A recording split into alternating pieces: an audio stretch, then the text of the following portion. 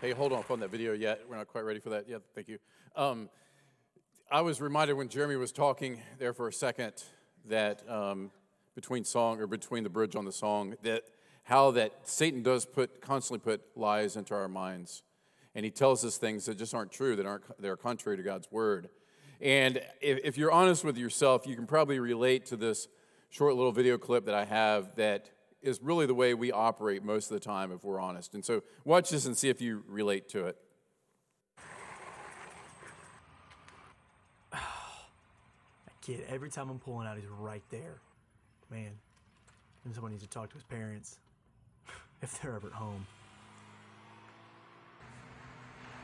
What is up with the traffic today? It's always, every day, this intersection's always crowded. I hate pulling out of here. I need some of these dumb roads. Oh, there's... Okay, so I'm not even here. Right. Great, lady. The princess of parking. Oh, sure. Take the spot. Way to be considerate. Oh, you kidding me? Unbelievable. Oh. Thank you, ma'am. Have a great day. It's about time. Let's see, what do I want? Yeah, could I add a cookie to that order? Yeah, no problem. Yeah, no problem, only guy in the world. I'm sure you need your cookie. The world, your oyster, and he's serving your cookie. Thanks, sir. Thank you so much. What can I get for you? Yeah, I'll have a tall decaf macchiato. Yeah, sure, no problem. $3.85. And it might take a few minutes here. We've got quite a line, obviously, and thanks for your patience. Great. Yeah, great. Great for me. Winning again. Unbelievable. I remind you of yourself maybe a little bit, that running dialogue that goes in your head that you don't want to admit to anybody that's there, right? That you're constantly talking negative, and we want the world to revolve around us. We never would say that. We would never admit that, but that's the way we think in our mind. That's what goes through our minds. And we have this unending conversation that happens, and we're constantly interpreting the world around us. We're worrying about situations, we're thinking about people, we're analyzing the things that are going on out there, the things that are going on in here. But I'm going to ask you honestly, what would begin to happen in your life if you truly allowed the gospel just to saturate your mind more and more throughout the day? If you allowed Jesus' presence and the gospel truth to really, truly start to define the way that you think. And we say it here a lot, and it's not original with us, but we say preaching the gospel to ourselves. And I'm going to read this quote from one of my favorite books, The Discipline of Grace, by a guy named Jerry Bridges, and he writes this: "To preach the gospel to yourself, then, means that you continually face up to your own sinfulness and then flee to Jesus through faith in his shed blood and righteous life. It means that you appropriate, again by faith, the fact that Jesus fully satisfied the law of God and he is your propitiation, and that God's holy wrath is no longer directed toward you." And that's the gospel truth. And if we want to truly realize and live out John chapter 10, where Jesus said that we can have life and we can have it to its fullest, we can have abundant life, and we're going to truly realize that, it doesn't happen just by hearing a sermon on Sunday, but it takes a matter of putting the truth into practice. So today I want to challenge you to allow the Holy Spirit to truly take the words of Jesus. Jesus in 10:10 said, "I came to give you life and to give it to you abundantly." And allow that to become a serious reality in your life. Instead of just letting your thoughts just drag you wherever and you always make your day about you and what you want, begin to let the gospel just permeate. And so Jesus is going to talk very clearly about his upcoming death and resurrection in this passage. And so as we read the gospel and as he presents the gospel, remember that he truly desires to not only shepherd your life, but he wants to shepherd your thoughts and your meditations. Let's pray, and we'll look at John 10 through 18. Father God, we really truly want your word to be real and active in our lives. Yet sometimes, many times, we compartmentalize, and we can walk out of here and just jump back into our other life, where we just go through and we live life from our own perspective, through our own selfish desires and wants. And we give you lip service at times, but truly we don't allow you to rule our lives. And God, you've given us the Holy Spirit to give us the power and the strength so that we can fulfill our very purpose for existence. As Jesus talks about his purpose for coming, God, you've given us a purpose as well. And God, I pray that we'll live that. And I pray your truth will just sink in deep to our heart and anchor us to truth today. In Jesus' name, amen. So John chapter 10, we've been looking at this parable that Jesus gave and then his explanation that follows. And so go back to verse 10 again. He says, the thief comes only to steal and kill and destroy. I came that they may have life and have it abundantly. And this word abundantly is a mathematical term, actually. Anybody here like math? I'm not a big fan of math, all right? But it's a math term, and it indicates a surplus. So Jesus says, I'm coming to give you life, and I'm giving you a surplus of life. And so what's he talking about? Is if he's giving you a surplus of life, what does that mean? Think about your life. Do you feel like there's a surplus of life? Some people will say, it's a surplus in wealth or prosperity. Some people preach a gospel that says, follow Jesus, he'll give you this abundant life where you're just going to have more and more blessing. And again, it's just more and more about us. Or some people would say, I want more years, or I want, this or that out of life, materialism. But we talked last week that when Jesus said he gives an abundant life, he's talking about, as we sang in that song, a surplus of joy, a surplus of satisfaction, and a surplus of contentment because we're at peace with God because of what Jesus did. And so when we preach the gospel to ourselves, we can know even when we sin, even when we mess up, when we walk into that coffee shop and the line's long and we're complaining and griping to ourselves with no thought around us about the lost and those people who need Jesus, and we start turning and being very, very selfish, even for those moments, there is the grace and the satisfaction that Jesus offers because Jesus died for our sins. And Jesus paid the price. And so as we look at Jesus' picture through this parable, we just have to remind ourselves again and again that we have this surplus available to us because of what Jesus did on the cross. Verse 11, Jesus said, I am the good shepherd. The good shepherd lays down his life for the sheep. So in verse 1 through 10, we clearly saw that Jesus cares for his sheep. Jesus showed this big, wide contrast between the spiritual leaders of his day who were all about themselves and all about their power and their control, and Jesus contrasted that with himself as a tender shepherd, a strong shepherd, but tender shepherd who wanted to guide the people and lead them in the way that they should go. The religious leaders, he calls them names such as strangers, he calls them thieves, and he calls them robbers. So Jesus turns this shepherd illustration that he gave in verse 1 through 5 directly upon himself here, and he says he's the good shepherd. And as I pointed to a passage in Ezekiel last week, if you go on and read more of chapter 34, and it just so happens that this Ezekiel passage corresponded with my reading this week, and as I'm doing this Old Testament read-through, Bible read-through, and in fact, some other people here read this chapter as well in Ezekiel chapter 34, but if you get down to verse 15, God said himself that he would come and he would shepherd his people personally because of the failures of the religious leaders and those who he had called to be the shepherds. He says in Ezekiel 34, 15 and 16, I myself will be the shepherd of my sheep, and I myself will make them lie down, declares the Lord God. I will seek the lost, and I will bring back the strayed, and I will bind up the injured, and I will strengthen the weak, and I will feed them in justice. So God himself, the prophet Ezekiel prophesies, will come and shepherd his people. And in Christ, God was drawing his people back to himself. And while the immediate context here is the nation of Israel, this definitely, as we'll see in a second, goes out to the entire world. And so here's the picture. The good shepherd calls on his sheep, and he leads his sheep out by name. He calls his sheep, and he leads them out by name. And so we see this personal connection that he has with his sheep. And he says that he's willing to even lay down his life for them because that's how much his personal connection is with his sheep. Let me ask you the question. What does your personal connection with Jesus look like, honestly?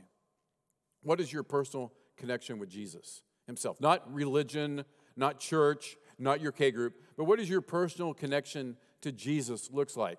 Because according to Jesus' words, by the authority of the Gospel of John, the inspired word of Scripture, Jesus calls us by name. His sheep recognize his voice. They respond, and we have this beautiful, intimate picture of this relationship that exists. Now, if you're a newer Christian, it's understandable that your relationship would still be, you're not quite there fully. You're still, how do I connect to Jesus through his word, through the Holy Spirit, through the church? How does this all fit together? But those of you who have been believers for many, many years that still don't spend time in God's word and don't seek him at least on a very regular basis, and I would say daily basis, you can't walk through life with the gospel permeating your mind and living out your calling as Jesus set the example, and he's referred to again and again and again throughout the book of John. I only do what the Father does. I do the Father's will. He says that again and again for our sake, for our benefit, not just because he was doing it, but to show us by example how we're to live our lives. And as long as we have in our mind going through like, how did they get my way? Why does this take so long? Why don't they get my order correct? If we live our lives with that coming through our heads all the time, there's no way that we're going to see out here the task and the mission that God has called us to do. And there's no way that we're going to live for his glory. And it starts with that personal connection with the shepherd. It starts with knowing the shepherd and letting the shepherd speak through his word and through his people and through his sermons and through just letting his word saturate through scripture memory and allowing us to be connected to him on a personal basis.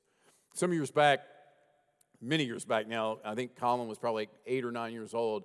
We were driving to church one Sunday morning, and when we got in the car and just started it, this was pre-iPod, this was maybe not pre-iPod, but definitely pre-iPhone, and the Bluetooth connection things and all that was in its early stage, and we were driving a car that definitely didn't have that. And so we had our radio turned on, and my son Colin looked at me and he said, "Dad, why does 98.9, why are they playing Christian music?" And if you listen to regular radio or have in the past, you know 98.9 is like a top 40. It was a top 40 station, not sure what it is today. But it was like a top 40, and it was playing on Sunday. It was playing Christian music, and it was playing worship music. And I explained, hey, you got people who are going to church and tuning in and so on. But it stuck with me because, and I think I took this as a teachable moment for him. That's the way many of us live our lives. We live our lives saying, I'm going to tune in to Jesus on Sunday, and maybe I'll tune on to him on Wednesday, but my brain never gets tuned into him much any other time.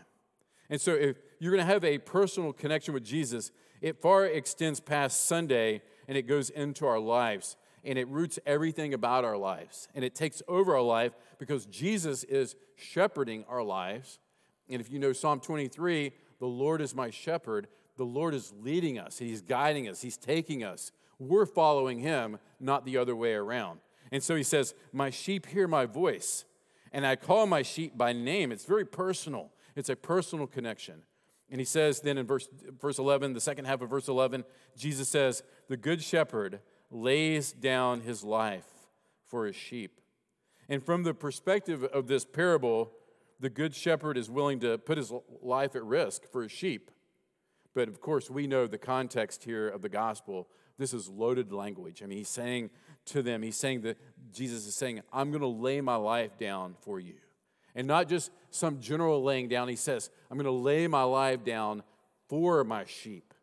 The good shepherd took upon himself the fate that would have otherwise have fallen upon the sheep. Get that picture. The shepherd says, you would have been destroyed, yet I'm going to lay my life down for you. You go free, I take the punishment that you deserve. What a beautiful gospel picture. And we'll come back to that more in a second, but he says the true shepherd, he's not in it for his own profit. Look at verse 12 and 13. He who is a hired hand, just an employee, and not a shepherd who does not own the sheep, he sees the wolf coming, and he leaves the sheep, and he flees, and the wolf snatches them up, and they scatters them, and he flees, being the hired employee again. He flees because he is a hired hand and cares nothing for his sheep, for the sheep.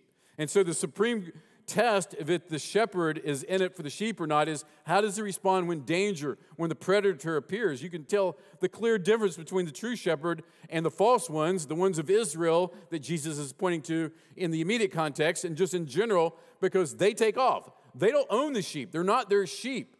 And Jesus is different from any other religious leader of his day because he pursues the sheep, those who were the strays of Israel, the strays of the land, those that were hurting and were desperate. Jesus came to them. And Jesus directs us directly at the Pharisees and the religious leaders. He says, you're just simply hired hands. That's just your job. And it makes sense. Like, if it's just your job, why would you do it, right? I worked retail for a few years when I was in college. And while I was there, one day I wasn't on work at that point. It was a sporting goods store. And a guy came in and tried on some shoes, young, athletic-looking guy from what I heard, got the $100 at least pair of shoes on at that time, one of the more expensive kinds that we carried. And then he took off running out the door with the shoes on. Well, the next day when I came to work, the employee was talking to the manager, and I was standing there about it. And he was like, why didn't you run after him? And the guy's like, I ain't getting killed for no pair of shoes that I don't even own, right? I'm not putting my life at stake for that. And that's the picture that Jesus is getting at. When it's not yours and when you don't have any stake in this, you don't have any skin in the game, why would you risk it for, in this case, the sheep? You wouldn't do it. And so as long as shepherd guy is faster than the slowest sheep, he's in good shape, right? He takes off, he's in the clear, sheep gets mangled and torn up. The hired hand loves his life more than he does the sheep. That makes sense. It makes sense. But in Jesus' parable here, he's showing us that he owns the sheep. He cares for the sheep. And not only does he own and care, he would sacrifice his life, give his life, which he does for his sheep. And as Jeremy was standing here saying a minute ago, such a good encouraging word, that we need to remember that when times are tough and difficult and life is horrible and things go wrong and everything seems to be coming down upon us, that God is for you and he's not against you. That in Christ, he showed and he put his money, so to speak, where his mouth was. He sent Jesus to die for us. And if he sacrificed his son, what else will he withhold from us, right? Paul says in Romans. What else would he withhold? He's going to give us all we need for life and godliness. Do you hear that? For life and godliness. Not for health, wealth, and prosperity, but for life and godliness. Not so you can get to the front of the coffee line, but so that you can wait in the line and show life and godliness and illustrate Jesus and speak for Jesus and lift up Jesus, even as you think it's just bad luck that you're there in that line, but God has a reason for you being there. So Jesus says, I'm the good shepherd. I'm going to lay down my life for my sheep. I know my own, and my own know me, verse 14. He's no hired hand. He is one who loves and cares for the sheep. I know my own. Look at verse 14. I know my own. And he doesn't end there, but he says, my own, they know me. They know me. When I took my very first ministry job, the church that I began to work at was very much a business-minded church. Like they really had a business model to it. And when I went for the interview for the job, the pastor was talking to me about being a youth pastor and so on. And he said, do you have any questions? And I said, how do I not let this become just a job? I said, I don't want to just punch in and punch out. And he was actually fairly baffled. He didn't really know what to say in response to it.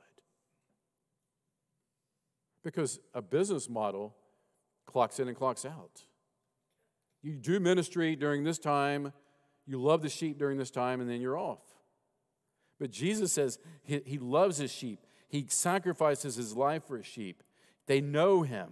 He's with them. He leads them into green pastures, and he leads them beside still water, and he restores our soul. And so the picture from the Old Testament of the shepherd is a beautiful picture of a shepherd who cares for us and doesn't leave us on our own, and he's not in it for his own profit. Verse 14, again, he says, I am the good shepherd. He repeats it. I know my own, and my own know me. Just as the Father knows me, Again, here's that illustration, him and his father. And I know the Father, and I lay down my life for the sheep. No, I didn't read verse 15 again.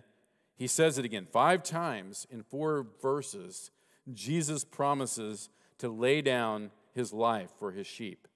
His willingness to do this shows why he's such a good shepherd. And look, when we hear the word good, he's a good shepherd. You know, that sort of can be cold, kind of methodical, kind of just moralistic, maybe just kind of even hard a little bit. He's a good shepherd. But I did some research on this word, and I want to show you a screen because I don't want you to think I'm some Greek scholar, and I've showed you this before. Go put that screen up there of Net Bible. This is great. Net Bible, you can just click over here on the right on the Greek. You can highlight the verse, the word in the verse that you want, like good, and it takes you over to what the word is in Greek because you don't have to be a knowledgeable Greek person to just kind of see some of this stuff. And you look right there. What's the first definition that you learn that the word good means in the Greek, in the original language this was written? Can anybody see it from there? What is it, Jerry? You got it? Beautiful. Beautiful. It's a beautiful shepherd. Does that change the meaning somewhat? When you think of Jesus being a beautiful shepherd, and this is not about his attractiveness physically, it's about, as a shepherd, what he was doing. And it's about who he is and his mission and the gospel and how it attracts people to himself. Follow that Jesus is beautiful, and when Jesus calls, people want to come to Jesus. We call it the effectual calling. That's the theological kind of words for it. It's that Jesus, when he calls, he draws sinners to himself. God's sovereign grace draws them in, and we see this beautiful shepherd laying down his life for them.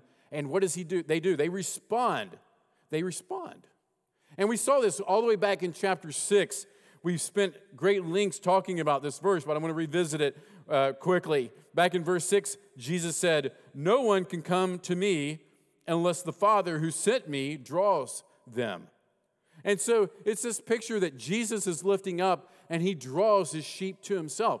They recognize, they hear his voice, they see his beauty, and they say, I want the shepherd. I need a shepherd. But a person who's lost or just moralistic, or a person who just wants to live for themselves, they don't need a shepherd. I don't want anybody telling me what to do and how to live my life. And that's my biggest fear, especially with younger people, is that you're living your life and you're saying, maybe one day I'll really let Jesus be the shepherd because I see that I probably need to do that. But to do that right now would cost me so greatly, and it would make me so ridiculed, and it would cause me to definitely be in the outs of my school or my group. And so I don't really want to follow Jesus. I want Jesus to get me to heaven, but I don't want to follow Jesus. I don't want Jesus as my shepherd who I follow, because that's going to be awkward, because then I have to do the things that God tells me to do, and I don't want to do the things that God tells me to do. I want to do the things I want to do, the things that make me happy. And you haven't seen the beauty of the shepherd, because when you see the beauty of the shepherd, we're drawn to him.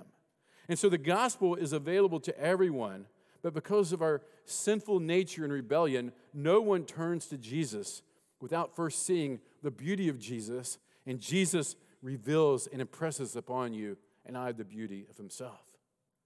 And the means by which God has ordained for people to believe on Jesus and see this beautiful Jesus is the preaching of the gospel, is the lifting up of the gospel. And when I say preaching, I don't mean preaching necessarily from here to you, but I mean just preaching it to yourself, preaching it in your life, preaching it in the coffee line. Romans 10:14-15. How then will they call on him in whom they have not believed? And how are they to believe in him of whom they've not heard? And how are they to hear without someone preaching? And how are they to preach unless someone is sent? And so you get it? We're called to follow this shepherd and preach the gospel to ourselves. And when we're preaching it to ourselves, we preach it to the world around us. And people see the beauty and the greatness of Jesus. And that's the ordained delivery system that God provides for the world to see Jesus lifted up. I saw this statistic this past week, and I've read some statistics just on the decline of religion and Christianity in America, but this was a new one that just came out. 90% of Americans identified as Christians in the early 1990s, all right? For some of you my age, that 1990s doesn't seem like very far away, right? It seemed like just a couple weeks ago. All right, 90%. All right, 2020, down to 64%. 64%. All right, do the math. I told you I wasn't a math guy. 30, is that 36%? 26%? Which one is it? 26? All right, 6, 70, yeah, 26%, 36%. Is that right? Math people, who? What is it? Say it. 26, all right, 26%. 26%, that's 1/4 decrease. I do know that. 1/4. Why is that? Why is that? I think a lot of it is the fact that we're not doing what God tells us to do. We're living for our lives, for me, attitudes. And yes, God's sovereignty, as I just said, overrides and undergirds all of this, what I'm saying. But God also ordains us to make a real decision to choose whether we're going to lift up Jesus in the gospel, here and in our lives here. And so there's this decline in America, and we know it. And we can sit back and watch the news and complain, or we can do something about it. And just like most people, who work in business, they start local, right? This is what you have control over, your local community, your local friends. Begin to live the gospel. And then maybe some of you will get a vision for more of just, I need to go. I need to go.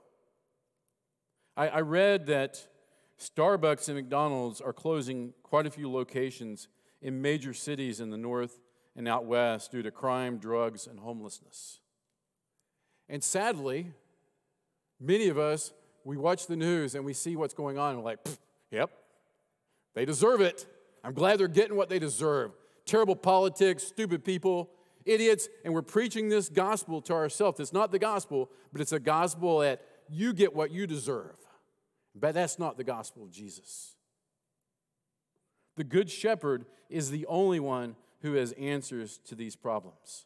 So rather than sitting back and watching our nation implode and laughing about it, which is funny, right? Sending migrants to Martha's Vineyard is pretty funny, right?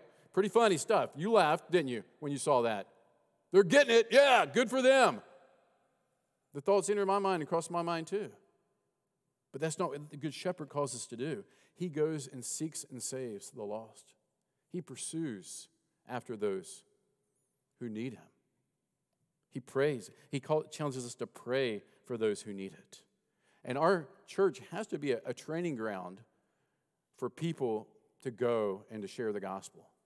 On an encouraging note, we have a trip to Honduras coming up. We have an opportunity to go to a mission field and see firsthand what missionaries do. You can interact, you can do training, you can hang out with the kids, be a part of it. Lee and Tiffany are going to be back at the resource area with some applications for the trip. If you have any questions, they would love to talk to you. Mission trips are an awesome time to see really just how big the world is and how big the need is. But as I'm saying, you don't have to go very far anymore to see the need for the gospel. It's here in our country. And again, an encouraging note, I think at least 4 of our college students either have done an internship in ministry or are currently doing an internship in ministry. And that encourages me. I was talking to a guy on the phone who graduated a few years ago, and he's doing an internship with his church. You know what that tells me? That we have 4 guys that are going out and saying, at some level, I need to be involved in ministry, and maybe it's vocationally in the future. And so I don't want to just assume that everybody is going to know that the Holy Spirit is going to call when he calls, and they're going to go when he tells them to go. We hear and we go because of preaching given to us, and then we go and we preach and we spread the gospel.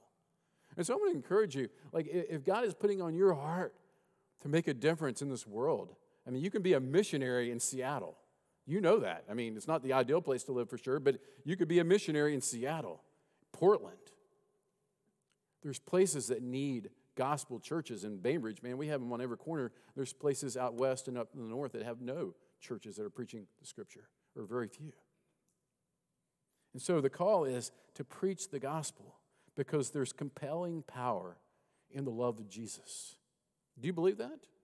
Do you believe that? You see, it takes the pressure off of you and I when we believe that there's compelling power in the love of Jesus in the gospel. That we just give it out there and it's in God's hands what he does with it after that. The pressure's not on me to close the deal or get somebody to pray a prayer. The Holy Spirit does his work. I just give the news. How are you doing on that? Are you trusting God? And are you spreading the news of the Good Shepherd who laid down his life for his sheep? Verse 16. This is where Jesus was saying, this is going bigger than just the nation Israel. And I have other sheep that are not in this fold. I must bring them also, and they will listen to my voice. So there will be one flock, one shepherd. One flock, one shepherd. This isn't they and us. This is the church of Jesus. This is what Jesus was doing. He was drawing the Gentiles to himself, and through the evangelism, through Paul and other disciples and apostles, the Gentiles turned to him, and we're here today as a result of their obedience and their legacy. And so the Gentiles would follow no other sheep. And we know in the early church, this was no other shepherd. We know in the early church, this was a hot topic and debated. Like, are we part of one or are we separate? And Jesus said, hey, it's one flock, it's one shepherd. Verse 17, for this reason, the Father loves me, because I lay down my life that I may take it up again. Who's responsible for the death of Jesus? Think about that for a second. Who's responsible for the death of Jesus? Now, in one sense, of course, Jesus' enemies conspired against him and killed him. But was this shepherd overtaken by the wolves or a predator when he was trying to defend his harmless sheep? Is that what happened? Some of you may remember this back in the 80s and into the 90s. There is a group of biblical scholars and others who formed a group called the Jesus Seminar. And in the Jesus Seminar, they tried to get together and collectively decide what were true sayings of Jesus and what were just things that were added and made up along the way. And maybe in the theology class that Richard's kind of heading up with some others that are teaching and the elders, that y'all touch on this at some point, maybe you have already. But they were trying to decide, like, okay, what's Jesus and what's not Jesus? And interesting, by the time it was all said and done, they had very little left that they actually said Jesus said from the Gospels. But they came to this conclusion also that Jesus was martyred. And the reason he was martyred was for this reason. He cut against the social and religious grain and characteristically called for a reversal of roles or frustrated ordinary everyday expectations, right? That sounds really impressive, right? Very scholarly, right? But the truth was, is Jesus a victim? Was he a martyr? Who was responsible for the death of Jesus? Let me read Romans 8:32 and then answer that in your mind. Romans 8:32, he who did not spare his own son, but gave him up for us all, how will he also not along with him, graciously give us all things? Let me read that again. He who did not spare his own son, but gave him up for us all, how will he not also with him graciously give us all things? Isaiah 53:10, yet it was the will of the Lord to crush him. He has put him to grief. Or Matthew 26:39, my Father, if it's possible, let this cup pass from me. Nevertheless, not my will, but yours. So, answer the question in your head. Who killed Jesus? God killed Jesus in a judicial sense. He ordained Jesus' death, and it was to appease his own wrath. And he did that by crushing the Son. Look at verse 17. For this reason, the Father loves me, because I lay down my life that I may take it up again. God the Father, he says, had a special affection for Jesus, specifically because he gave his life for the sake of the sheep, that he laid down his life for the sake of the sheep. Do you get that? Jesus' death satisfied God's holy wrath against sin and allowed God to bring sinners to himself without violating his justice. And so when we read verses like Romans 3:25, where God put him, Jesus, forward as a propitiation by his blood, we can rest in the fact that Jesus, as we sing, paid it all. He paid the entire debt. And in fact, this word propitiation, not a word we commonly throw around, but it means that Jesus satisfied the wrath of God. He didn't merely deflect it or prevent it from getting to us, but it was fully and completely satisfied in Jesus. Jesus bore the full, unmitigated wrath of God, and it burned upon him. Why? Because of love for us, so the sheep could be saved. God's wrath directed toward us, we deserved it. Instead, put upon Jesus Christ. And so we have our freedom, we have salvation because of what Jesus did on our behalf. And so we preach the gospel to ourselves. And we know the complete gospel is that Jesus took the punishment we deserved and the wrath that we deserved. And how does that change his commands where he says, love your enemy? Right? Naturally, we don't love our enemies. We don't pray for those who take advantage of us. Like, we want revenge. That's what we tell ourselves, right? I want revenge. I want bad things to happen. I want things to just be horrible for their life because of what they did to me.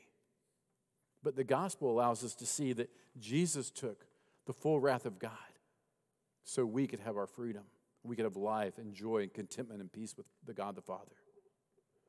And so we preach the gospel to ourselves. And so it changes things as mundane as waiting in a coffee line. And so we have to allow the truth of this gospel to get past these walls and get past this nicer outfit we probably picked out and wore today. And it's got to hit the streets. And it's got to be in every situation that we go to and we visit and we come across people and we preach the gospel to them because we've been preaching it to ourselves. Verse 18. Jesus clearly says here that his death wasn't just a possibility. He says it was his vocation. This is his destiny. Look what he says. And no one takes it from me, but I lay it down of my own accord. I have the authority to lay it down, and I have the authority to take it up again. This charge I have received from my Father.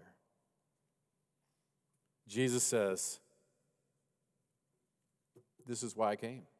I came to die, but I won't stay dead.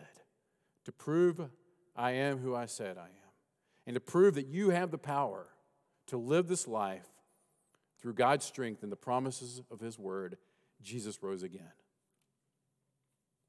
And so, as John Piper says, the story doesn't end with a mangled shepherd laying dead and sheep scattered, thirsting and starving in the desert.